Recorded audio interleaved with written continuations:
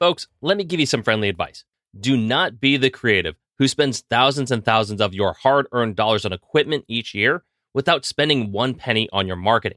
If there's ever been a time to rise above the noise and do something just a little bit different to impress your leads and wow your clients, I would say now's that time. And my favorite way to do that is by leveraging print promotion using the photography that I am the most proud of. So our amazing friends at Bay Photo Lab have almost every product that you can think of, from magazines to photo books to promo cards that you can leave behind. And listen, if you just want something to dazzle your office or living space at home with, well, they have options for that too. You can get prints and wall displays from basically every style, from canvas to metal to acrylic. And the best part is you can get 25% off your first time order just by going to bayphoto.com, signing up today. They ship everywhere in the world, folks, and all their products look incredible. So do yourself a favor, start leaving an impact, whether it's for your personal memories at home or for your professional marketing at work. Bay Photo Lab, designed by photographers for photographers.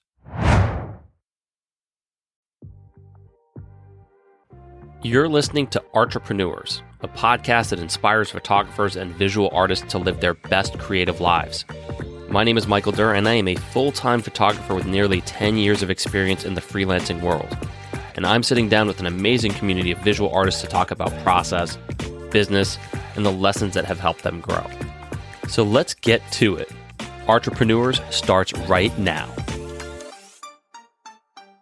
All right, what is up, everybody? Welcome to episode 24 of Entrepreneurs. Thank you so much for joining us today. As with many of the episodes on this channel, how I choose which topics to highlight typically stems from my own personal journey into self-employment. So I frequently ask myself, what do I wish I knew when I first started out? So one of the most core basic questions I had at that time was, at what point do I officially become a business? And at that time, I was working a full-time sales job, dabbling with photography on the side, receiving very, very few gigs here and there. So I certainly wasn't referring to my photography as a business at that time, but I didn't really know whether that was an accurate thing to do or not. And I wanted to know what that process entailed. Did I have to earn a certain amount of money to be called a business? Did I have to register with the state? Did I have to create a legal entity like an LLC or an S-Corp? What were those things anyways? All of these questions baffled me. And I remember taking a photography workshop really early on, and the person seated next to me asked, "So do you have an actual photography business?" And I had no idea what she meant by that question, and I certainly didn't know how to answer it. So if you are interested in figuring this part out as well, then you're in the right place. Today I'm going to identify how the IRS defines a business versus a hobby, and hopefully inspire you to think about whether it makes sense for you to take your passion to that next level. Now, before we go any further, for my dear friends and fellow colleagues living outside of the United States, I must apologize. I am more than likely unfamiliar with what your tax laws may or may not stipulate. So my hope for you is that this episode simply inspires you to do some of your own investigative research on the business requirements in your own home country and whether or not it has those similar benefits. I also must state that I am no financial advisor or tax professional, so the definitions and the data that I will be providing today should be seen solely as educational and informational. Okay, with that out of the way, let's first talk about what a hobby is. And let's assume you have a full-time job and you're really passionate about another interest on the side. Maybe it's photography, maybe it's graphic design or retouching or doing hair and makeup.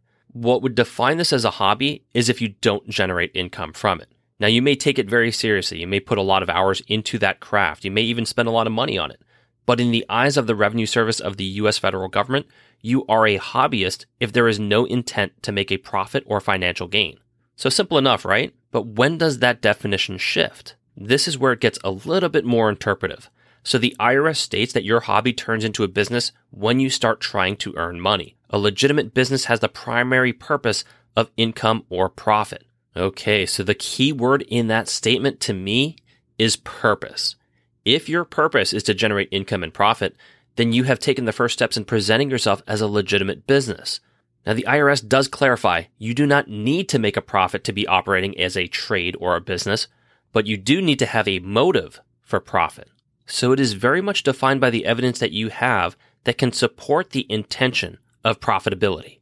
And if that seems overly simplified and not really clear at defining what your situation is, just hang on. The IRS does have a list of 9 factors to be used in determining whether an activity is a legitimate business or a hobby. So I'm going to be listing these factors in the form of 9 questions to ask yourself. And if you answer yes to the majority of them, chances are you have sufficient evidence of running a real business. Number 1, do you maintain complete and accurate books and records? All right, so this will apply to a wide variety of business-related aspects that you can actually measure. It could be profits and losses, maintaining receipts of your expenses, tracking professional mileage, charting your cash flow, even setting up things like a business bank account or a business credit card. Those actions will act as a barometer for how much a person conducts their activity in a business-like manner. Number 2, do you and your advisors have sufficient expertise? So the IRS basically looks to see if you, the taxpayer, or your advisors have sufficiently spent enough effort learning about your trade, particularly when relating to market research and how to make your business more profitable. Are you taking classes? Are you attending workshops? Are you seeking out reading material on not just your art, but marketing and finance and business? And if not, do you have a team of professionals like an accountant, an attorney, or a business coach whom you rely on? Number 3. Does the time and effort you put into the activity indicate you intend to make it profitable? So basically what you're being asked is, are you spending enough time and energy producing assets and marketing them to generate income? So if you're practicing your photography, for instance, are you also looking to pitch those images to new prospects and leads, or at least publish them on your website? 4. Do you depend on income from the activity for your livelihood? So this is pretty self-explanatory here. Assess how much your survival depends on this venture. Is it 10%? Is it 60%? Is it 100%? How you answer this will impact your business standing. Number 5, are your losses a normal part of startup costs, or are they due to circumstances you can't control? So for this, if you answer yes to both, you're in totally fine position. Basically, losses are expected in the startup stage, and it's really not proof that you have no intent for profit. You're simply building your client base while paying off startup expenses like equipment and insurance. And on top of that, losses due to unforeseen circumstances like drought, fire, theft, and most recently global pandemics, they are not proof that your venture is a hobby. Those are circumstances outside of your control, and the stronger evidence of your intent for profit should be based on the number of years of trials along with the many other factors in this list. Number 6, have you been successful in making a profit in similar activities in the past? So this relates to the taxpayer's history of income and losses with respect to the activity. So for many of you, you may have absolutely no history and you're pursuing photography for the first time. For others, however, having engaged in similar activities in the past and made them profitable, that may be indicative that you are engaged in business for profit despite your current venture showing loss. Number 7, are you currently making profit? All right, so since a business is defined as an endeavor with the intention of earning a profit, if you're consistently earning profit, then as stated, you are running a business. If, however, your number of profitable years are slim or non-existent at all, tax courts might actually see you as a hobby instead. Number 8, can you expect the assets used in the activity to appreciate in value? So in this factor, it mostly applies to land and real estate, which in photography terms, I can certainly envision owning a studio as a potentially appreciable asset. Your business ownership as well could go up in value, but for the most part, my gut feeling is that's predicated on having a systems-based business that you could eventually sell. So if you own a photography business that can exist without you, such as somebody who runs a photography event company, then that would certainly apply, but you already know that you run a business. The majority of photography businesses, though, are individual creatives, and so this factor may be one of the few areas you respond no to. Number 9, do you have personal motives for carrying out the activity? Okay, so this is another gray area here. There's certainly no rule that states that you can't love your job. And depending on your personal code, some may say that it's a prerequisite. But that being said, work is still work. And so if the endeavor is seen as too much fun or too extracurricular, a tax court may view it as a recreational hobby more so than a business. So I know that was a lot to consider there, but keep in mind no one factor alone will determine your legitimacy as a business. And you don't have to answer yes to every single one of them to be considered one. But look at the totality of this list and consider all the factors in determining whether you really are in business to make profit.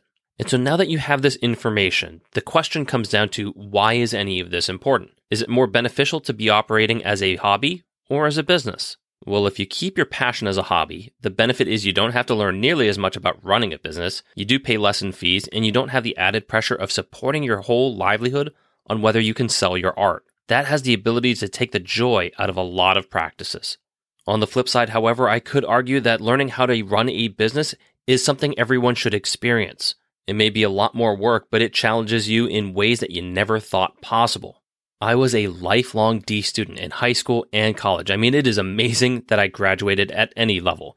But the skill sets I've developed in business and finance, and among other things, while they're still terrible compared to those who are more educated, they have grown substantially, and I now have more confidence in my art as a result. And additionally, hobbies can't deduct losses from its activities. So if I didn't run a business, all of my equipment and software upgrades, my website hosting, my liability insurance, educational expenses, and all my marketing supplies, they could not be deducted. So the biggest advantage of running a business versus a hobby is that you can deduct losses against your income. Now, there is a lot more to go into on deductions, but I'm going to leave that for another day. That's not really the focus of this episode. If you are working as a part-time creative and just want to know whether you qualify as a business or if your art is a hobby, just remember that hobbies have no intent to generate profit. Businesses, however, they do act with the intent to generate profit, and your ability to provide evidence of habitual business practices is really going to help that case. Now, if you do fit the qualifications of a business, there are a couple formalities I want to let you know. Firstly, you don't have to register or file any paperwork with the federal government to form a sole proprietorship, which is what most photographers usually start out as. If you go into business without setting up another business structure like an LLC or an S-Corp, then you are automatically considered a sole proprietor if you're the sole owner. The second formality is that you will need to obtain and pay for certain business licenses or permits to operate your business in any particular state, which may vary on the location, but that's mostly it as a sole proprietor. So I hope this episode gives you food for thought, everybody. I know many of you already operate as self-employed creatives, and you don't really need any questions answered on if you are a legitimate business or not, but I did want to include those creatives who are either on the fence or just getting started in their careers. And if you are still unsure of your next step and you need further clarification or guidance, consulting a tax professional should be your first move in starting your entrepreneurial or freelancing journey. And as I bring this episode to a close, I want to thank you all so much for tuning in and supporting this show. Entrepreneur Season 1 rolls on each Friday morning with brand new content. This is Michael Durr signing off for now. Take care of yourself, everybody, and have a great week.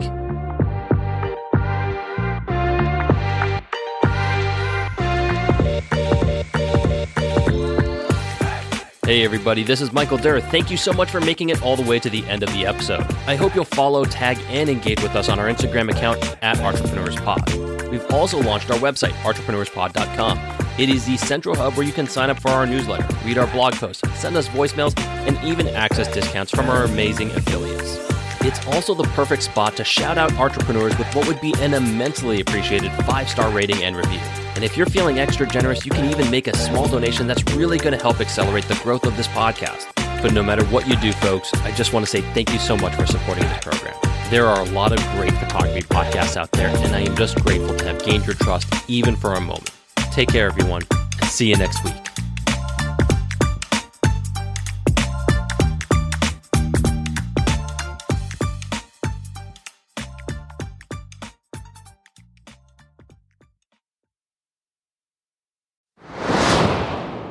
This episode of Entrepreneurs was brought to you by Bay Photo Lab. First-time orders receive 25% off on any professional photo printing product or service. Yes, I said 25%. Just go to bayphoto.com to browse the amazing selection of gifts, prints, and displays. That's bayphoto.com. Once again, thank you all for tuning in, and we'll see you next week.